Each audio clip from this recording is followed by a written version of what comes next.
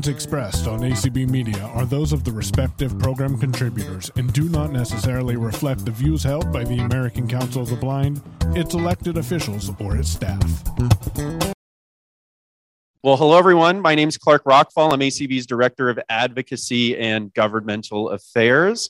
And as you are all aware, we're here to have a conversation with our friends and colleagues from Uber. So as many of you know, ride shares are a transformational technology and service, especially for people who are blind and low vision. And that's why all of our advocates get very passionate when something that can be so transformational does not work for us due to, I'd say, some artificial barriers that can get in the way. It's almost like trying to lick ice cream through the glass window, you know, so close and yet so far. But you all didn't come here to listen to me talk. So I'm going to introduce our guests, and I will get out of the way and let them share. Once they've shared what Uber is working on, then we will have time for questions and comments and sharing from all of you in this room, as well as folks on Zoom. I know folks have heard of Christmas in July. This is not Festivus in July. This is not airing of grievances. We still have our ACB core values, as they say in the community, welcoming, safe, and respectful. And it being the 4th of July, I'm wearing my Team USA hockey jersey. So if there needs to be some enforcing to remind folks of our code of conduct and our 5 core values, that's what I'm here for. But at this point, I'd like to turn it over to Brianna Gilmore and Chris Yoon from Uber. So please give them a big welcome and a round of applause for joining us at the convention this year. Awesome. Thank you, Clark, for the introduction. And hi, everybody. Really great to be here. And thank you, ACB, again, for hosting us. We're really excited to chat with you. I'm sure there's lots of feedback and questions from everyone, so we'll have plenty of time to do that. My name is Chris. I'm a product manager on the product equity team.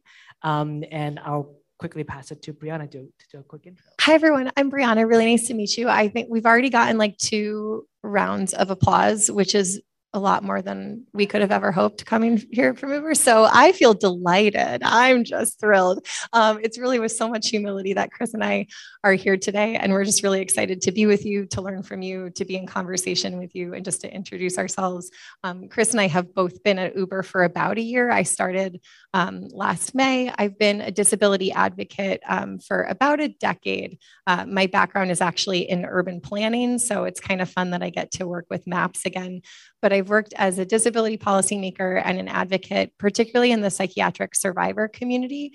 And my other lived experiences are in the cognitive disability and chronic illness communities. So my background really isn't in advocacy with folks in the physical disability community or blind and low vision community, except where those have like intersected in my background in the past. So that's what I've been bringing to my role. And I've done like a lot of different policy and then peer-run advocacy and communications work in the past, and was just really excited when this job came up because I really wanted to put my energy towards cross-disability work in the disciplines that I cared about. So that's where I'm coming from. I'm going to talk after Chris shares with you a little bit more about his team and what he works on. So I'll pass it to him, and then you'll hear from me later. Awesome. Thanks, Brianna. So I wanted to kind of start off this session by telling you a little bit more about the product equity team, what my role is at Uber, and how we sort of operate within the company.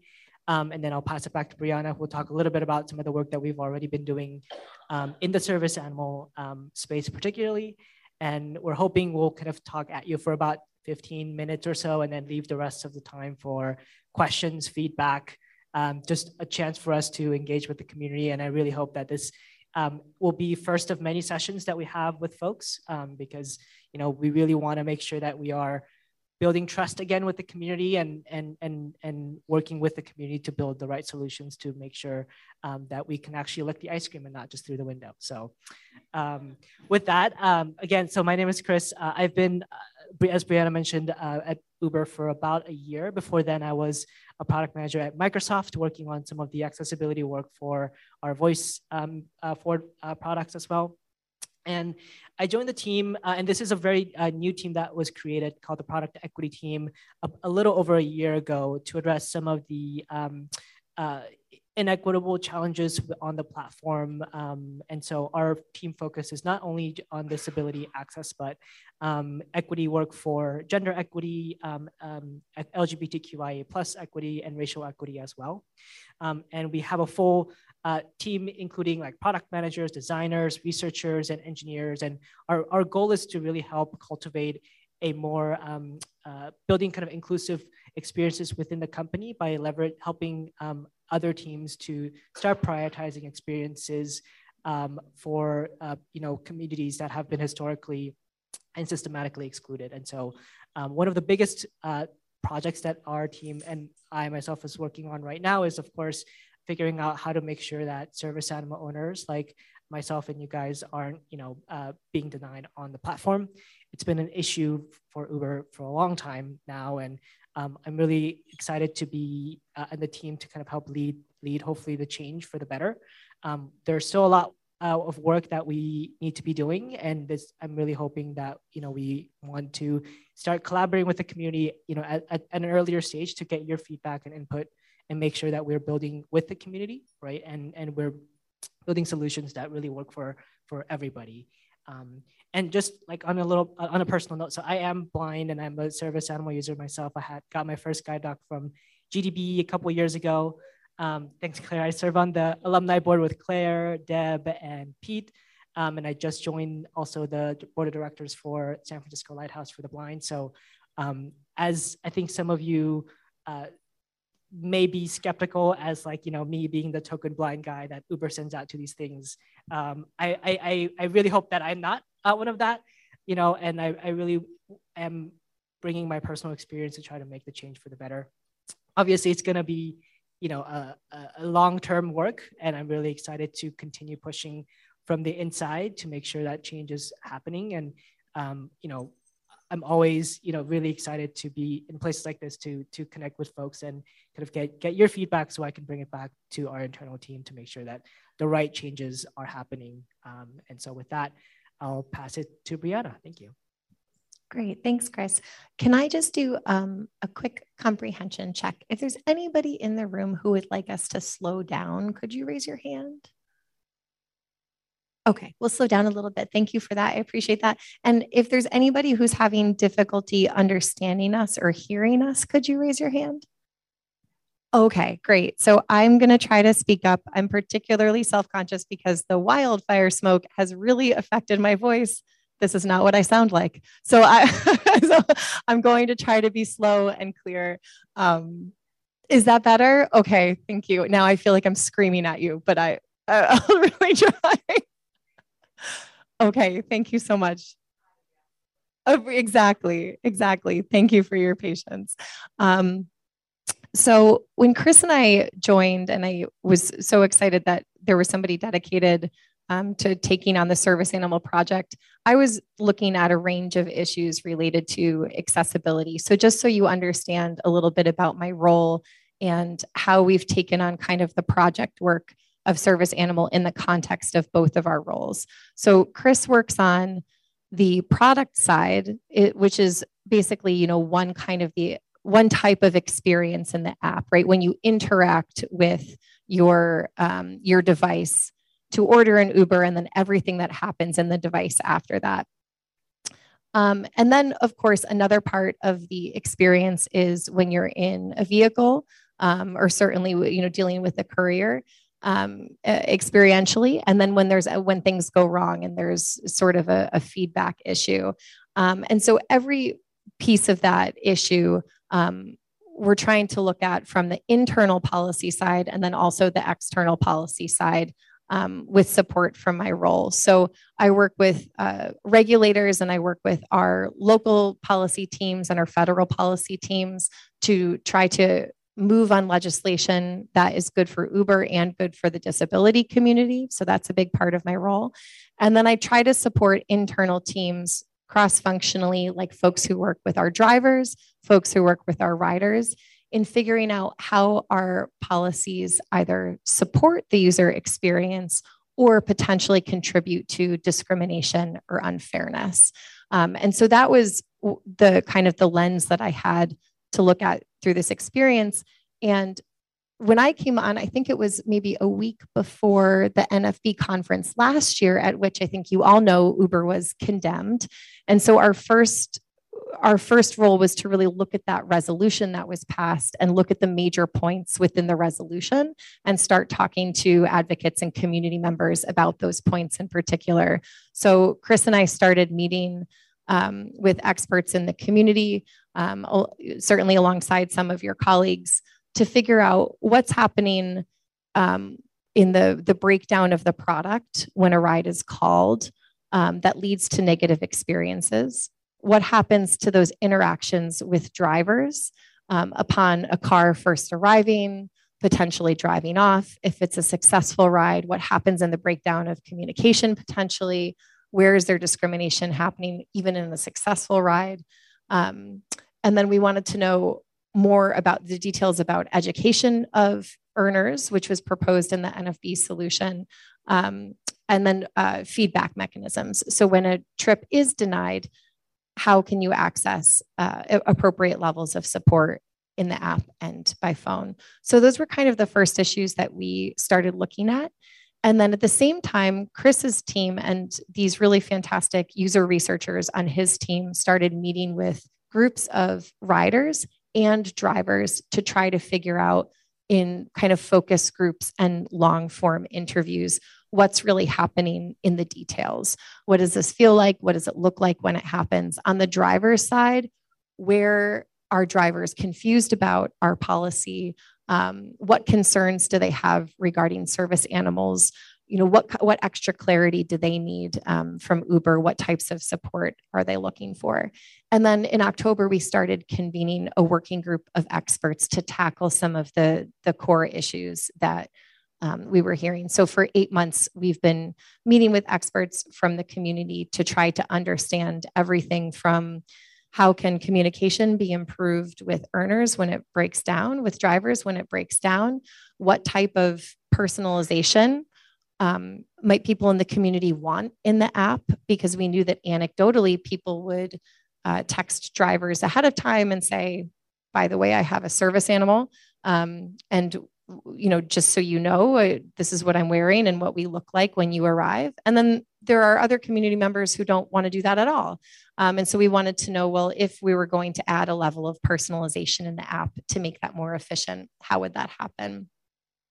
And then we wanted to know about experiences when a trip is denied and you do report it through the app and how we can make that more efficient. And then we wanted to tackle that issue of driver education based on the information that we were hearing from drivers, but also people in the community about the main things that keep coming up. What are the things that you keep experiencing that keep happening that we can tackle in education? And so for Chris and I, our role has largely been as translators, that, you know, we kind of take information from experts and from community members and from the experiences that we hear about in the community, and then we bring it back to our internal teams. And then our internal teams get together and talk about you know, possible solutions, and we dig into the data, and then we come back and we translate that back to experts, and then we do that back and forth. And I think that this is kind of the most hopeful stage for us after doing this for about 8 or 9 months, but it also is can potentially be the most painful stage, in that we've had some commitments made, we've had fantastic progress internally.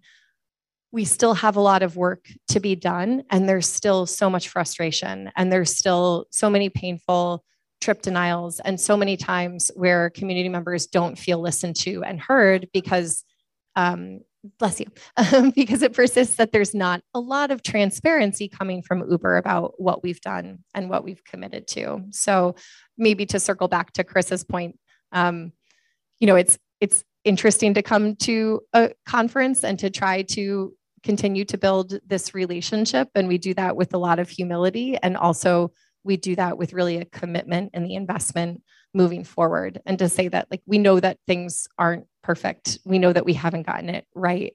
And, Chris and I can work as hard as we can every day. And it still doesn't mean that everything's going to be right tomorrow, but we're going to be here and continuing to work. And we're really proud that we have internal teams and colleagues who are really committed to this work also.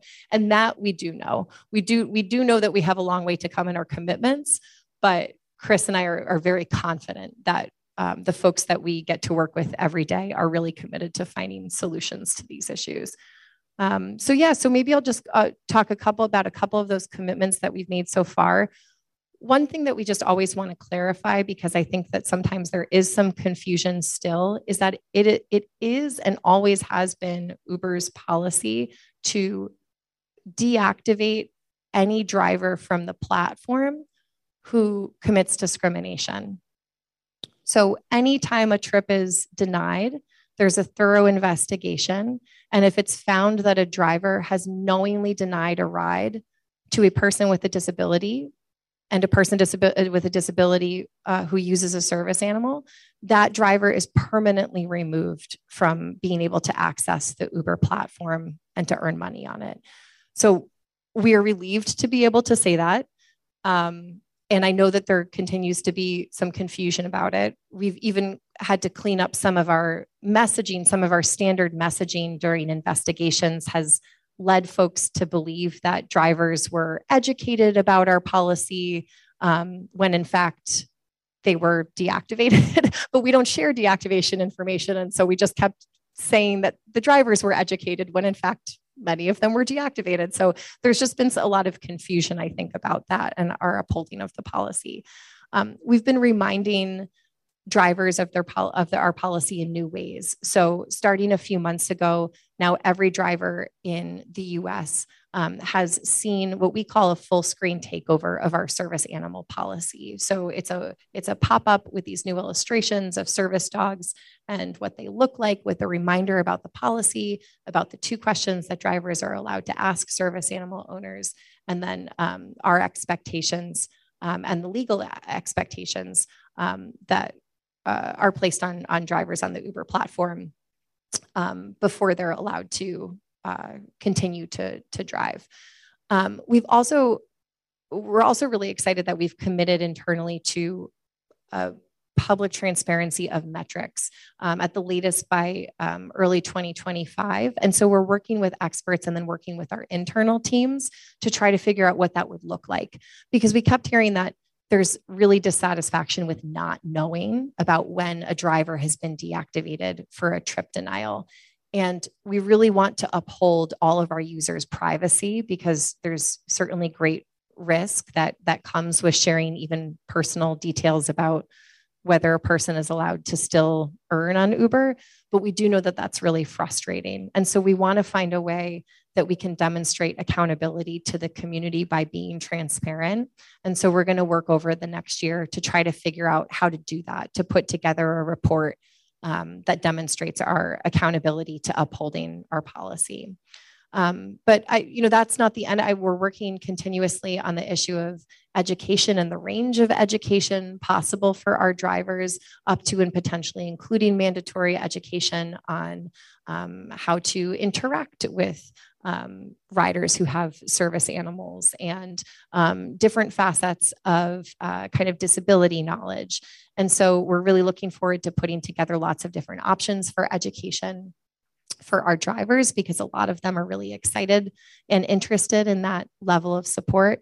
And we're also moving forward in some testing of personalization within the app, so that folks who do want to identify as service animal owners and have a way to communicate that to drivers, we're going to examine ways that we can do that. And Chris and his team have been working quite tirelessly on trying to design an effective method for that. So I know that was a lot of details, and I'm sure that Chris might want to add more before we get into questions, but I want to reiterate that this is sort of an early midpoint for us, where we're so excited about the engagement of experts with us and to continue to build trust, that we have a small handful of commitments that I think that internally teams are really proud of, but that the work over the next year is going to be moving forward some of these larger, more integrated product solutions, and then hearing from all of you and learning from all of you, especially when you might notice that things have gotten better, and how and why you think they've gotten better, and when things get worse or when things continue to be bad, or you have poor experiences, we want to know that as well. So I'll pass it to Chris now, but just to say that I'm really excited to learn more from you all today, and then stay in communication as we try to continue to build on this work. Thanks, Brianna. I just want to add a couple last things before opening up to questions and feedback. As Brianna said earlier, I think one of our main jobs within the company is, about being that translator and being the, voice that advocates for our work. And, recently we've gotten a lot of traction internally, even up to our CEO level, where we a few months ago had a presentation of some of the challenges and strategies that we want to be pursuing in this space, and gotten approvals and alignment at the executive leadership level, which we're really excited about. So internally, I think the team is very excited on working on this issue. We have one of the VPs, the vice presidents that actually funded our team, explicitly wanted us to solve for this for this issue. So internally, I think we have a lot of momentum, and we're really excited to continue building on the work that we've done, and the work that's coming down the pipeline, including some of the personalization work that Brianna talked about, as well as improving our education support as well. So like Brianna said, it's a work in progress, but I am hopeful, and the more feedback we get, the better. And always, and I think it's great to be connected with the community. And with that, one last kind of thing I wanted to share is we've created a new email address that you can send us any feedback that you have that may come up in the future, or that you may already have. And for folks in the room, the email address is serviceanimals-group@uber.com. If you also want to meet us afterwards, we can also give you those email addresses again. But yes, it's serviceanimals, all one word, all lowercase, -group, GROUP, @uber.com. And so Brianna and I will be monitoring that email address, which will help us kind of triage all of the feedback that will come in. And so please send us your thoughts and feedback to that email address. Just 2 quick points about that, Chris. If anyone emails the group, you'll get an away message, and it does clarify if you're going to submit a trip denial, that's not a new way to do it. So we would still do it through the app or the phone number support line that we can talk about. The most important thing for us is that we continue to have data about issues that users face. And so Chris and I often get inbounds to our personal email addresses, but we realized that this was really the best way for us to collect information and share it across teams. So if you have suggestions, if you have experiences that you want to relay, please do submit them through the email, because that's the way for our teams and people above us to recognize how significant the issue is in our community. So use it. Thank you. All right, I think should be open it up for questions, feedback, suggestions. Yeah. So folks, we will alternate. We'll probably try taking 2 from the room and then 2 from Zoom, and go back and forth like that with the remainder of the time that we have. It is 4:27 Central Time, so our hosts have left a lot of time to hear from you all. which is a good thing. So if we could just queue up folks on the Zoom, but we'll take 2 hands in the room first, and we'll try to do a good job of spreading around the room as well. Yeah, we've got plenty to talk about. Should I? Okay, so somebody's had their hand up for quite a while. So I'm going to go over here first. And then I saw a second hand, but we've got like maybe 9 questions. So maybe we'll start with 2. And then, so Miss, I'm going to come to you second, and I will be right there. But the first person who had their hand up is it Lori? Yes. Hi, nice to meet you. Hi, I'm Lori Scharf. I'm actually asking this question on behalf of an acquaintance that's not able to be here. He was denied service by a driver, and it was his understanding that the driver was deactivated. Unfortunately, he was able to confirm that when he began receiving harassing phone calls from the driver. What does Uber do to protect the consumer? Thank you. And this was in March of this year. That's okay. Thank you. Chris, have you heard that issue before?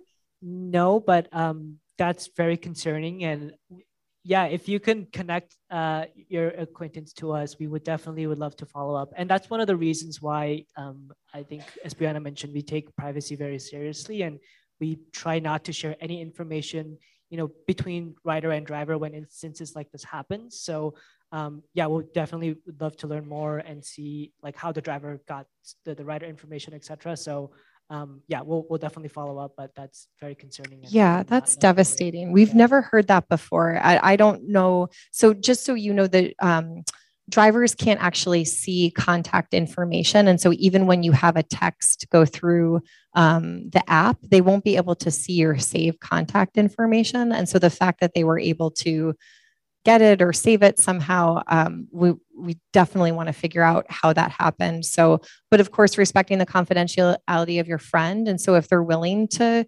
communicate with us, of course, just ask them, and we'll look into that trip information. Thank you, Lori. Okay, so I'm going to go to, it's Penelope. That's my niece's name. I don't know how I became Penelope on my name tag, but I'm Penny. I'm a member of Guide Dog Users, and many of us have had so many issues with Uber. I just had 2 on Sunday, and I know everyone has personal stories, but I want to know what you should do when you're in the Uber car with the driver, and he will not start the engine and will not take your dog, and you explain that he could lose his place on the platform, and he says, I never heard that before, and there is no way for him to take you. And we got a second driver. We were visiting our granddaughter, who we had not seen since the beginning of the pandemic, so it was a long time, and it was important. And the second driver, we're new in the area. We live in Maryland. This is Chicago. And we had no idea where the location was we were going. And we could not explain it to him because we didn't know. And he dropped us off 2 blocks away. I travel with oxygen and a guide dog. It was pouring rain. It was not a good experience. And he said, I have another fare. I cannot take you any further. So I don't know exactly how people should handle those kinds of situations. I want to be polite, but I want service. Thank you so much. Penny, thank you for that. And before we give Brianna and Chris an opportunity to respond, just by applause, how many service dog handlers are in the room today?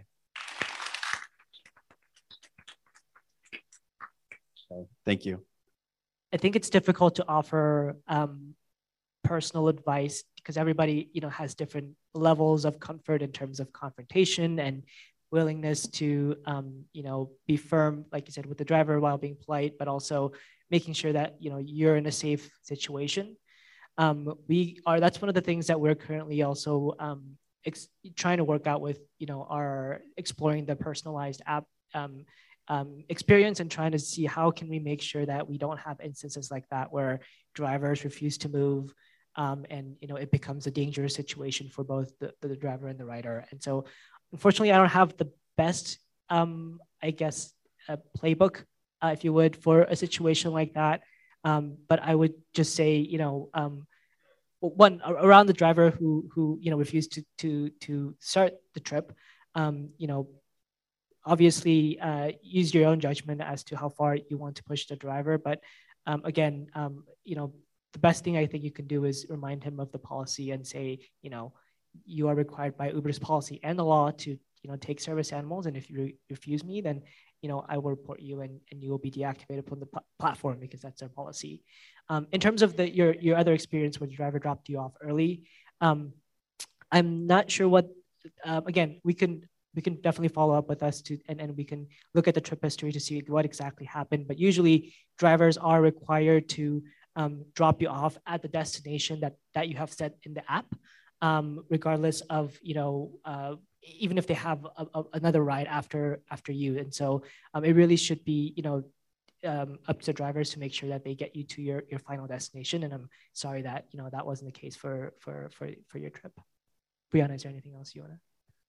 No, I just want to emphasize how difficult it is. I mean, I know that gender and age and other capabilities and all have to do with the perception that we have of how safe we are in any given interaction, whether you're traveling with somebody or alone, and just how difficult that is to manage in the moment. That, like, as folks with disabilities, like that's like the constant background work that we have to do, is that constant assessment of safety. And so to try to figure that out in the moment with a driver, we just recognize how taxing that is. And it's, I think maybe the hardest part of our work is translating that internally to, like, this is exhausting. That is an exhausting experience. It's not just that it's dangerous or potentially dangerous and there needs to be a better solution, but that your whole day was impacted and that stays with you. And so we recognize that, and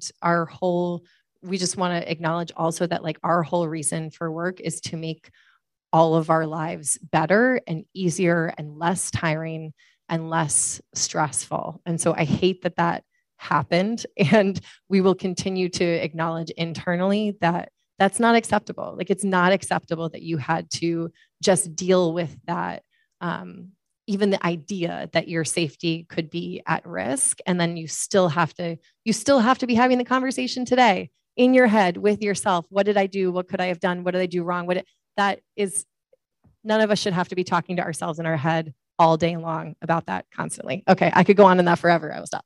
No, that's great. And one last thing I think that Brianna, you reminded me was safety is definitely one of the biggest things that we want to make sure that our riders and drivers feel safe on the platform. And actually, as part of our work, we've elevated service denial issues as part of a safety issue.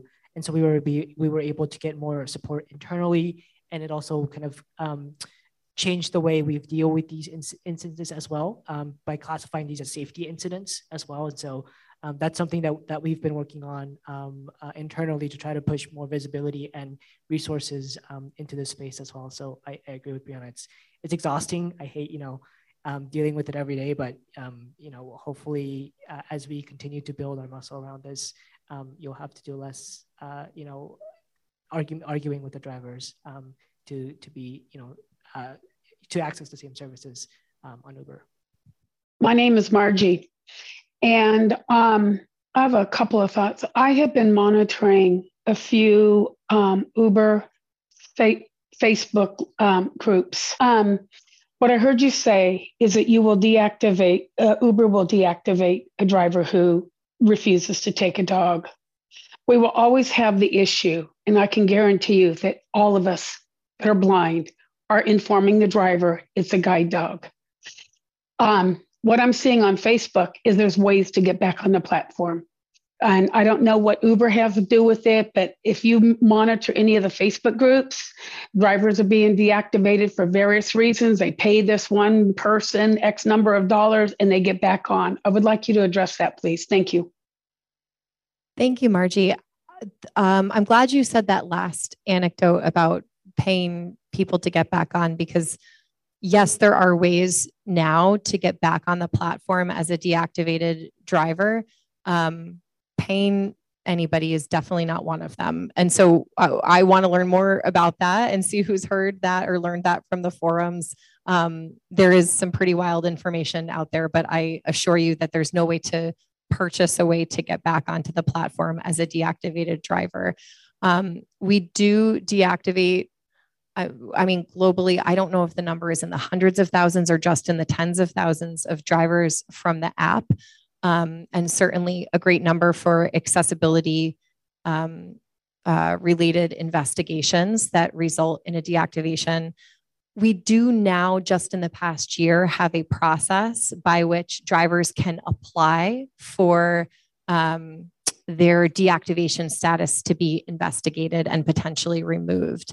And I think at this point, we have reactivated, I do not know the number. I believe that it is below 1% of drivers who have been deactivated.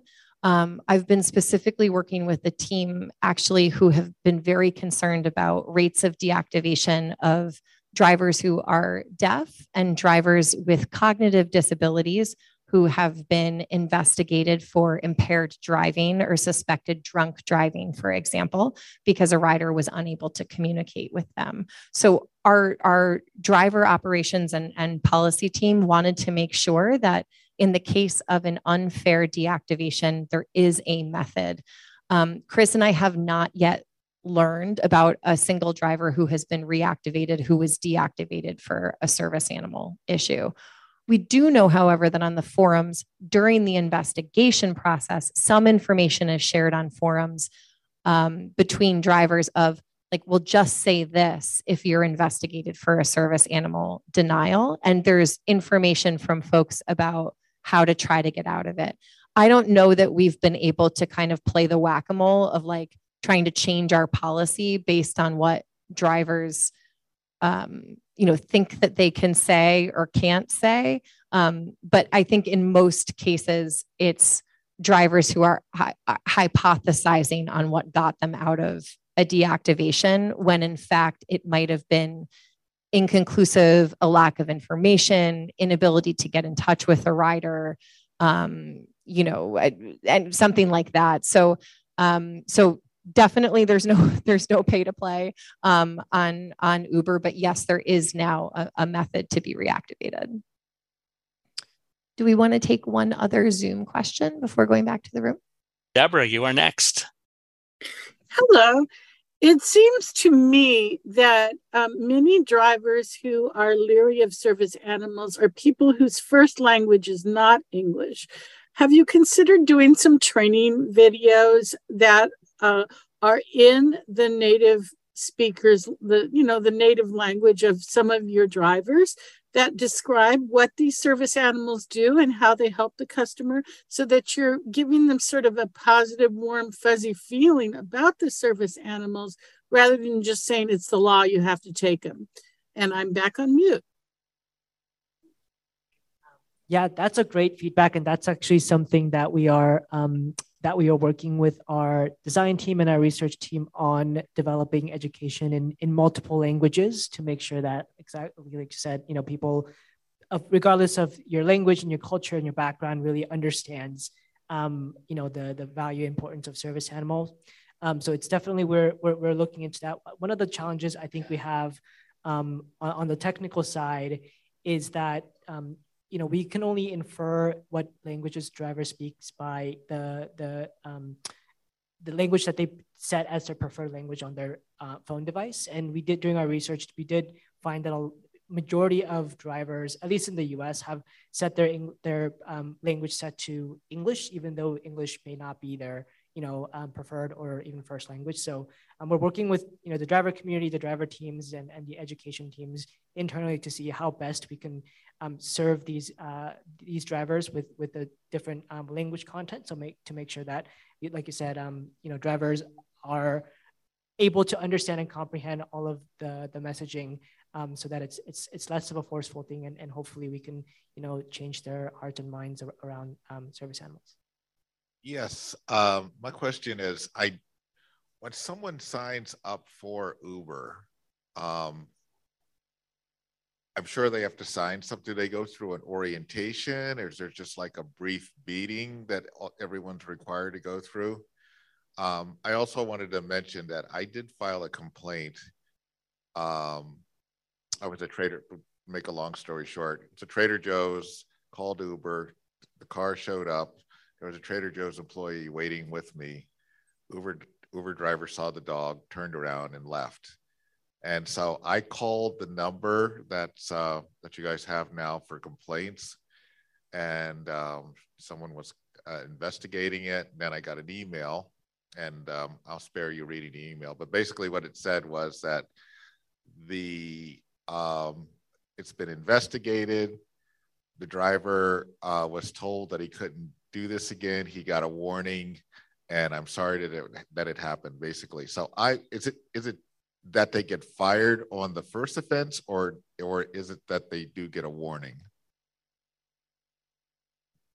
Oh, that's a great question. So I'll answer both. So any driver onto the platform does go through an onboarding process where they receive lots and lots of policy information that they have to agree to before being onboarded. And then they go through kind of this rolling onboarding because, of course, it's very difficult to take in all of the information that a driver needs all at once. And so it's sort of triaged. So they receive sort of the most important policy information up front, and then they receive reminders and then ongoing information. And so our policy agreement for service animals is given in that first onboarding process before a driver gets onto the platform. And then within the first 30 days or a certain number of rides, kind of whichever comes first, they're given a reminder of their service animal obligations. And that's sort of the process. The second question you had, that is very concerning in many different ways. And so maybe we can follow up later, because even if it was a long time ago, if we can find the trip information, we want to know why that was communicated by the agent. So it is absolutely possible, if there's not conclusive evidence from an investigation, that the driver wouldn't be deactivated on the first suspected incident of a trip refusal for a service animal owner. So it does depend on the level of information that our investigations team is able to collect. But usually when it's inconclusive, they would come back to you and ask for more information. So perhaps we can connect afterwards and dig into what happened in the account with the agent. We are continuously training agents to be able to use our policy to the highest degree of efficacy. And so we have a quality assurance project where we work with kind of like an internal auditing team to make sure that's happening. And now that we've switched the investigation process to our safety team, that's happening in a more concerted way with a person that we're in touch with regularly. So we hope that happens less and less as those folks internally become more involved in that quality assurance project. But anytime something like that happens, it's so strange and egregious, we definitely want to learn more. This is Clark. Brianna and Chris, a follow-on question to that. So something we've heard about at ACB, and many folks have experienced similar to this gentleman's instance, is where a driver does a drive-by, doesn't deny the ride, but does a drive-by and then cancels the ride because of the appearance of the service animal. Mm-hmm. How does that play into the investigation and being able to have enough proof or verification that the service animal is why the ride was canceled? Right. So there's a few different things about that maybe I want to speak to that I know are common points of confusion. And I'm sure it's incredibly frustrating to have that happen and then to be forced yourself to cancel the ride rather than have the driver deny it. So maybe they drive past and they cancel the ride, but maybe you have to do it. And either way, we know that canceled ride is currently not showing up in your trip history. So that's something that our engineering teams are working on And honestly, it might even be implemented at this point. I think like within the week. It's supposed to ship this week. So hopefully by the end of the week, you'll be able to see canceled trips as part of your trip history. Yeah, fingers crossed, like as soon as possible to be able to see a canceled trip in your trip history. Because anytime you report an investigation, our investigation team knows that it happened and they know which ride you're talking about, but like you don't know that they know, and that's not helpful. And then you're worried you're submitting an investigation on the wrong person. So we're hoping to clarify that soon. What happens in an investigation is our investigation team looks at all available information. So they might look to see if you texted the driver ahead of time to say that you had a guide dog. They might, they would know if you had contacted the driver by phone, but we also know where the driver was. And so if during an investigation, our investigation team contacts the driver and says, well, I couldn't find them and they weren't standing where they were, where they said they were, the app knows where the rider is situated, and they know if the driver has passed the rider. And so if there is conclusive evidence that the driver did pass by the rider, we would be able to tell if that were a knowing denial or not. And so sometimes it's that location information, which is of course opaque to you. And for many of you, you might actually not know if your driver has driven past you. But sometimes you're traveling with somebody else who is aware of that. The investigation team is able to determine that.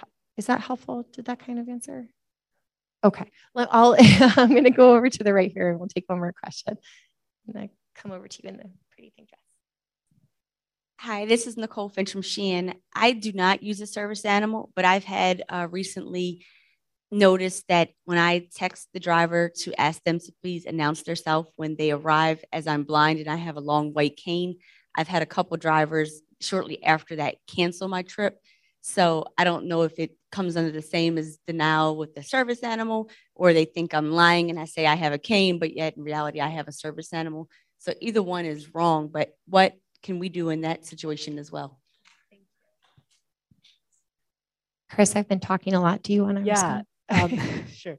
Yeah, that also would be considered a service denial. So you can report it to, in the same way that you would report a service denial due to a service animal. We've definitely heard a lot of stories about, people with walkers or wheelchairs or other assistive devices that are being denied. So definitely let us know and report. And those, all are considered, service denials and are against, our policy. And so I'm so sorry to hear, that was your experience, but you can definitely report those drivers and they would be held to the same standard that we hold all of our drivers up to. And just to say that, I meant to kind of separate out. We know there's a range of issues. There's like a range of accessibility issues broadly in the app and the experience. There's a range of issues that blind and low vision folks experience in the app and in the experience. And then there's the issue of service animals, which is both kind of like falls under our assistive device policy and is unique because it's an animal that adds context to the experience. And it is no different than any other disability related issue. And so all of them are things that we are working on. And I think that it really emphasizes the need for education. So even if you're not a service animal user, you can always email us, but certainly submit an investigation or a trip denial complaint. We know that itself is time consuming and taxing, but it does add to the evidence for the need for driver education on our policy every time. All right, next up in Zoom, we have Janine. So there is a house, like a townhouse, and there's a asphalt in between. It's a street. So on one side is apartments and one side is a townhouse. And a lot of times the driver will drive to the other side of the street and they want to announce themselves. And I won't know that car's like for me. So, and they just go, and then it's like, okay. And then they're like, well, you can walk across the street. And I'm like, I don't want to walk on the speed bump, but you should. Are they not supposed to come pick you up in front of your house? A, and then B, when they see I have a cane, they want to grab my cane and help me and touch me to put me in the car. And then sometimes getting out, they want to be nice and walk me into where I'm going. Again, grabbing my cane and touching me. So how do I get them to say, no, please park in front of my house so I don't have to walk across this parking lot asphalt? And then second, how do I get them not to touch me and grab my cane? Thank you so much. Thanks for that question. Yeah, that's and sorry, drivers, aren't aware of kind of the right what's the word, like etiquette for helping folks who are blind and low vision or cane user, service animal users. And so again, that's one of the things that we want to focus in our education as we develop it, is like how to best prepare drivers to let them know, like how much assistance they can provide without invading in your personal space, while still trying to be as helpful as they can. So that's one of the areas that we are currently focusing as we developed some of the content for our education. And in terms of the pickup location, one of the things that we're also working on with the ride request team is, I'm sure all of you know here, the map to set your current location isn't always the most accessible. And that's one of the places that we're currently brainstorming and working to see how we can make that a little bit easier to set your pickup location, so it's exactly where you need it to be, and like which side of the street that needs to be on it. I think in the meantime, I guess my best recommendation would be to message the driver and give them specific directions to like where you would prefer them to park and wait for you, while we kind of continue to kind of think about how we can make that pickup experience a little bit more smoother. All right, we will go to Vanessa. Number one, Lyft does the same thing. They park across the street, drives me crazy. Also, and I wonder if Uber does this, within the Lyft app, if I'm in a vehicle and something is starting to go wrong and I feel uncomfortable, within the app, I can start communicating with Lyft and let them know that there is a problem. Another issue that sometimes has to do with denials, and I've heard this from Lyft drivers, Uber drivers may be saying the same thing.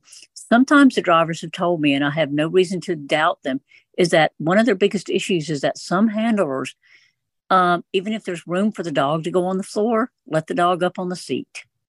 And the driver's like, we then have to get our vehicles detailed, meaning take it somewhere and get it cleaned, which is expensive. Number three, once you start ordering your vehicle and you start getting the time, they're going to arrive in 5 minutes, 3 minutes, 2 minutes, take screenshot to death. And if the driver ultimately keeps on going, you will have a screenshot history that you can share with Uber as to the fact that, yeah, this driver kept going, this driver canceled, yada, yada, yada. I think there was something else I was going to mention. I can't remember it, so I will mute and let you make comments. Great. Thanks for those questions. Let me try to get to them kind of in reverse order. Screenshots are great. Texts are great. Calls are great. Ultimately, we know that you don't want to have to do any of those things, and it's certainly not a requirement to do them. Anytime you do have evidence of a trip denial, it certainly supports our investigation team. It just makes it easier for them to have conclusive evidence. And so we want to be building in options for you to make sure that you don't have to do all of that, to have all of the evidence just in case that something goes wrong. But we do appreciate that many of you do that already. And so to share those kinds of tricks and then to share that evidence with us is helpful. To the second point, service animals are permitted on a driver's seat or on the floor. That is made clear in our policy. A driver getting their car detailed is a personal preference. It is not a policy. It doesn't have to do, with allergies or suspected allergies. And so that is not something we uphold in our policy. Certainly if a pet, it's not, except in, I would imagine the most extreme emergency of your animal would never make a mess in a car, but hair or pet dander is not something that we would ever charge a service animal owner for. If we did by accident, it would be refunded. And we're just clarifying our policy internally to make sure that Uber accounts for any refunds, and those aren't deferred to service animal owners for something like hair or dander or saliva. And the first point, was about a safety feature. So there is an in-trip safety feature, a little safety button that you can push at any point in your ride. You can also, we have had folks just recently have some luck with the service animal trip reporting line that we initiated. And again, our agents there are continuing their training and going through this quality assurance process. But some people have been able to access them kind of immediately if something goes wrong. But of course, if something happens during a ride, do press that safety button, and you can be contacted by a safety team member right away. One question that I've not heard come up yet, we did have a question about the language preference for training for drivers, but at this year's ACB convention, our member body has been considering a resolution that would allow passengers to specify their preferred language and to be connected with drivers that share that preferred language. This has come up because members have raised the concern that they feel unsafe not being able to communicate effectively with drivers. So I'd be curious to hear from Brianna and Chris what Uber is doing to create more effective communication from passengers and drivers so that they can communicate with one another during a trip so that passengers feel safe and they know that they are getting out where they have set as their destination. Thank you. Thanks, Clark. Maybe Chris can talk about kind of productized options of like what we currently do, and then maybe exploring what we might do. This is just a great example of where we'd love to brainstorm with you all more, because this is an area that we've explored, but we haven't gotten into a lot of the details of.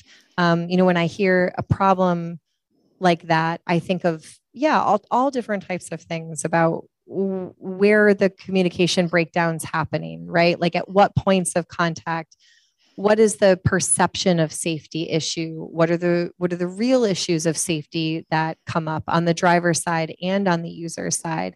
And then we start to explore like, well, then how could we know the rate to which this is happening, where this is happening, the languages like with which this is happening, and then how do you make sure that everybody's needs are met? And one of the things that I mentioned earlier in my role is just ensuring non-discrimination for all of our users at the same time, which is so much more complicated than I thought it would be, right? Like you all know in the service animal world, like ensuring that a driver who is Muslim and is concerned about proximity to dogs, because based in their religion, dogs are haram, comes in immediate contradiction to the legal rights and the Uber policy that we uphold around service animal access. Those are competing interests of like areas of discrimination between two users that happen frequently. It also could happen that a rider who gets to select a language preference of a driver could do so nefariously based on ethnic or racial discrimination that they personally held. And so when we're exploring solutions, we really want to think about what's the problem, what are the range of potential solutions, and then how do we get to the most efficient solution or range of solutions that doesn't discriminate against anybody or that reduces discrimination to the greatest degree possible. So those are just the first things that come to mind in thinking this through, but I really look forward to talking to you more, talking to the membership more about what's really happening so that we can get at the root of solutions. All right, thanks folks. As if you have stories you want to tell us or report denials to us, you can contact us at advocacy@acb.org. And thanks to Brianna Gilmore and Chris Yoon from Uber. They did great, and they'll be here to answer questions.